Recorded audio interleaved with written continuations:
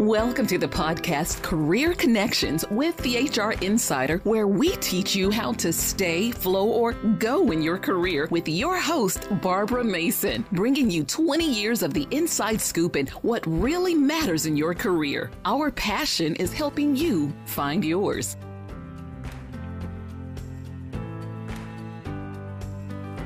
Hello, everybody. I'm so excited to bring you this episode of Career Connections. It's very special because I'm bringing you some excerpts from a radio show that I was a guest expert on. I was part of Ronda Robinson's Solution radio show, and in this episode we talked all about how to manage your boss, what to do when they're a micromanager, how to handle those annual and mid-annual performance reviews. Lots of good stuff in this episode. So I thought I would take you along for the ride and let you listen into some excerpts on this special interview session that I had with Ronda Robinson on her Solutions radio show. Let's take a listen. To talk about, survival on that job. And Barbara Mason with Pathways, is it Pathways? It's Pathways Career Counseling, right? Career Pathways Consulting. I always mess it up. That's okay. Career Pathways Consulting. So want to talk about managing your boss.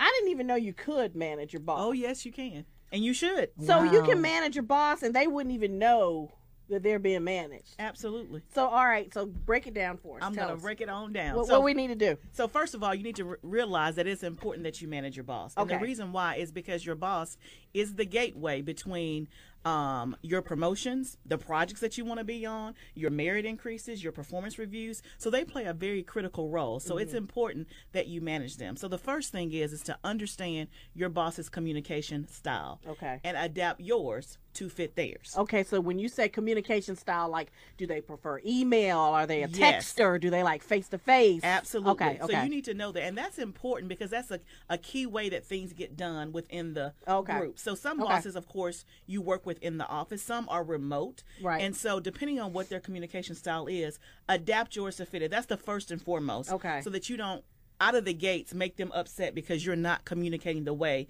that they want to be communicated with. Because if you're sending a bunch of emails, but your boss prefers that you come in the office and sit down and have a conversation, that's not a good thing. That is not a good thing. Absolutely. And you're going to say, well, I sent you an email. And they're going to be like, I don't care about that face email. To face.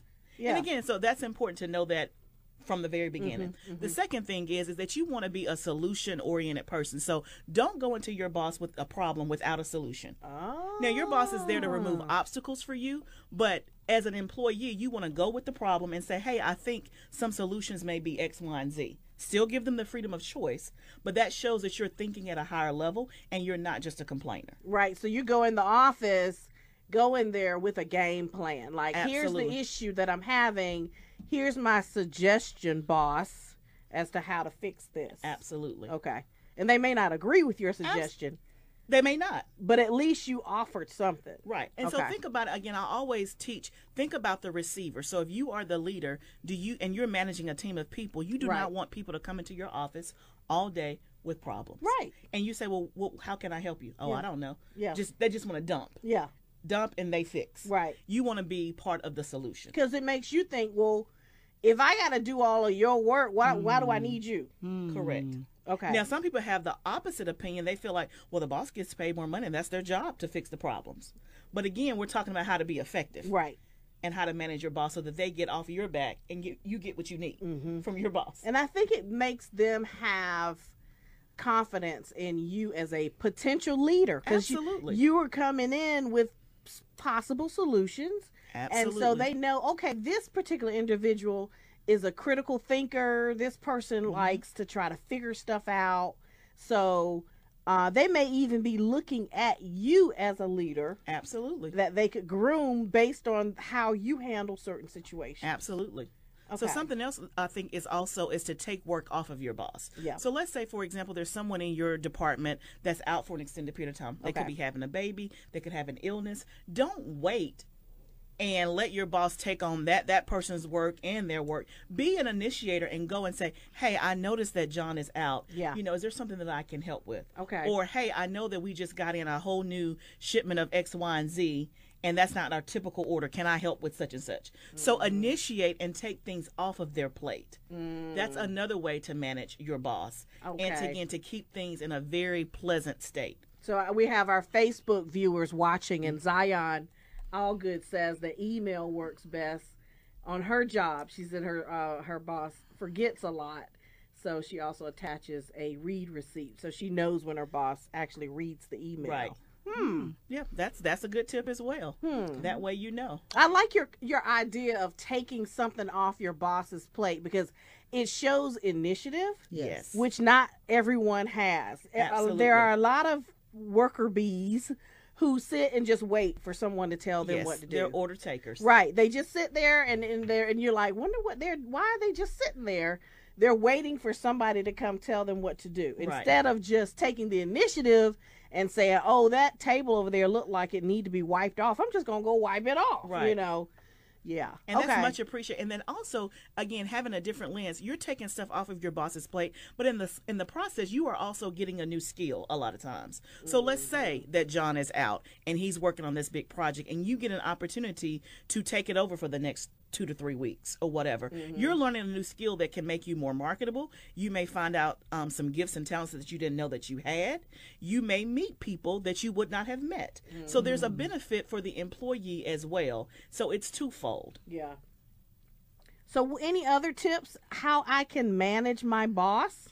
Yes. So another tip is, if there is some bad news to be told, share the bad news sooner than later. Okay. So don't let your boss get blindsided. No one likes to be blindsided. So make sure that you do that. And then also give frequent updates. There, again, everybody's leader has a different style. Some need to know way more details. Some want the 50,000 foot view. So that's, again, part of knowing their communication style. But make sure that you give them frequent updates.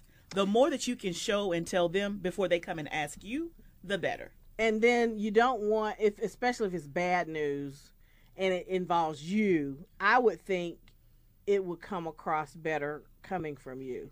All the time. Before Susie May in the office goes in there and says, gives her spin. Yeah. Because then they already have an opinion of you and the situation. Yes. Okay.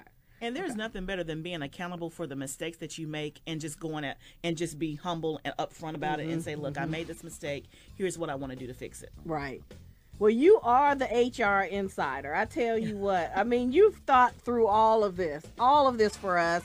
And I can't wait to hear some more of your tips. I get so many compliments on that intro. So we're talking about keeping that job, right? You want to keep that job you're on. If you like the job and you want to be there for many, many years, you got to be successful there, and you got to be successful in the eyes of your boss, right? So we've been talking about how to manage your boss. We've been talking about, if you have a micromanager, what do you do? And so before the break, we wanted to talk a little bit more, dig a little bit into that, because if you are following the tips from the HR Insider and you are doing everything that your boss has asked you to do, and you're still feeling like you're being picked on or micromanaged, then what, Barbara? Yes, that's a very good question, and that can be a tough situation. So if you feel like things are just not going well and you feel like it's particular to you, then obviously your boss is usually the first point of defense, but that relationship is probably not good at this point if you're feeling that way. Okay. And so, again, the tips I'm going to give you is, if you feel safe, because I don't know your culture and your environment. Right. But if you feel safe, then you would obviously go to that person's boss, would be one avenue. The next avenue would be your HR department. Again, depending on you have a great, functioning, safe, trusting HR department. Another idea is to use a mentor. So maybe someone within the company that you trust, that maybe a peer to your boss, that you can talk to get advice. Okay. That is an option. Also, most companies are going to have an employee concerns that is a neutral, either an internal party or a third party, where you can voice concerns anonymously. That is a solution. Now, obviously, if you have tried those things or those things are not options for you, you can always seek outside counsel. Okay. I'm going to always, as the HR professional, encourage you to try to stay within first, so that you follow the chain of command before you go to outside counsel. So it makes me a little nervous going to my boss's boss. So if I'm thinking about doing that, I'm worried about retaliation. That's a very fair concern. Absolutely, you can. So again, it depends on what type of culture you're in. So again, if the boss's boss is not the next immediate step, then I would say your HR department. They're supposed to be a confidential, objective, safe place for you to voice your concerns to. Okay.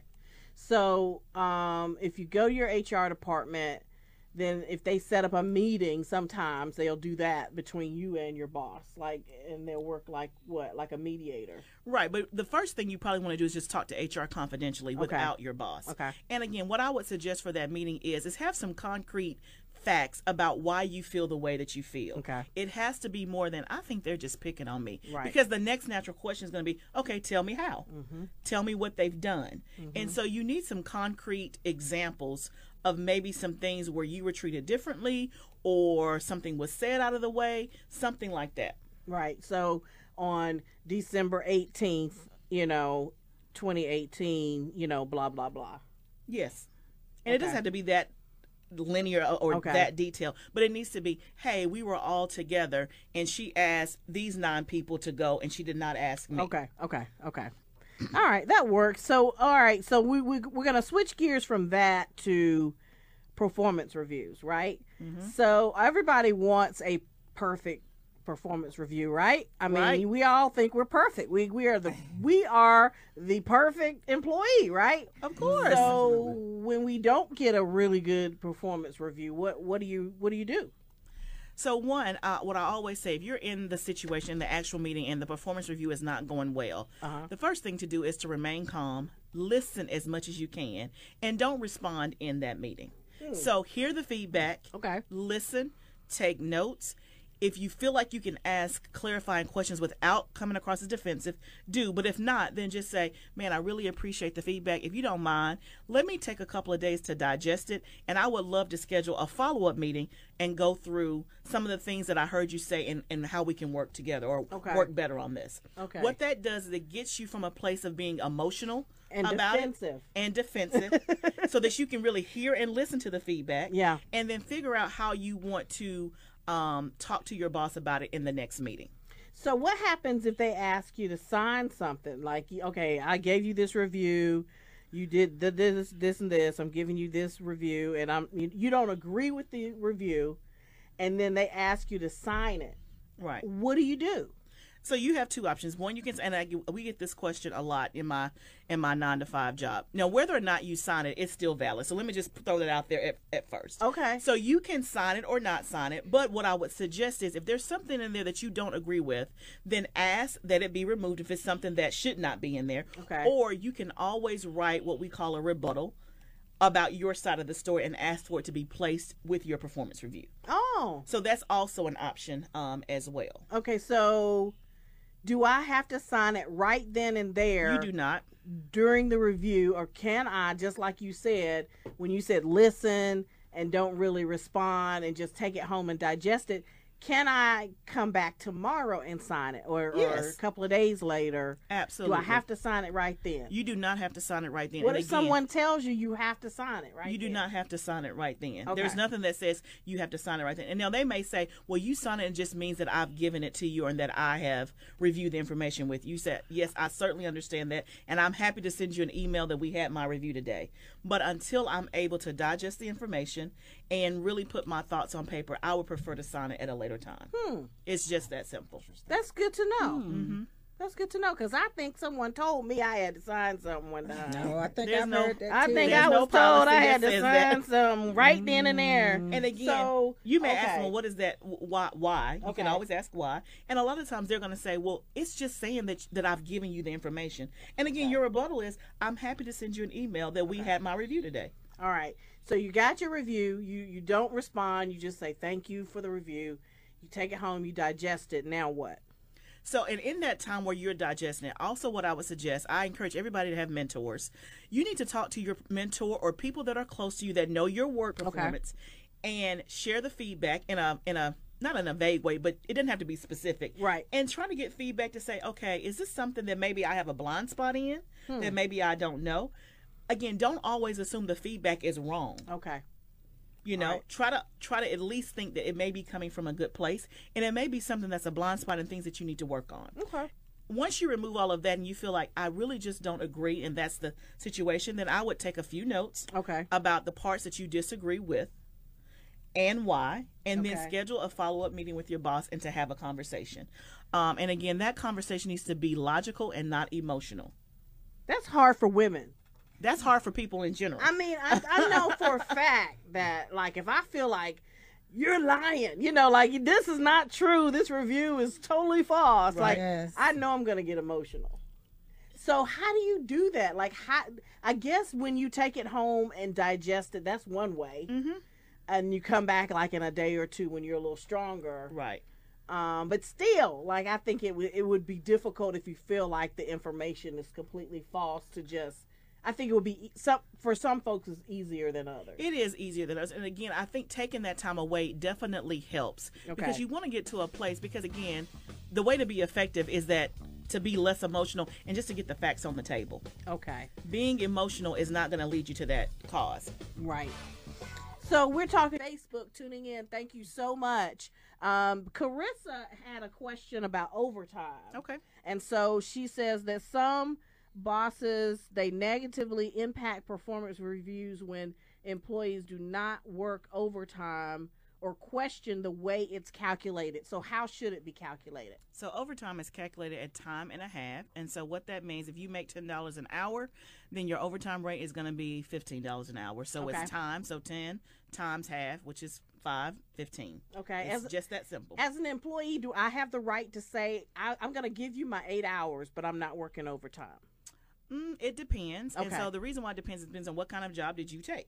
And what were the requirements of the job. So there are some jobs that require overtime because of the type of industry it is. Right. And so you should know that going in. Right. Now, could you limit the amount of overtime? Yes. But if you signed up for a job that requires overtime, it's really not, I would say, recommended that you say, hey, I'm not going to work overtime. Yeah. Because I mean, in the news business, when I worked, I've worked 20 plus years. Right. You can't just after 8 hours clock out if there's severe weather and a tornado's coming in town.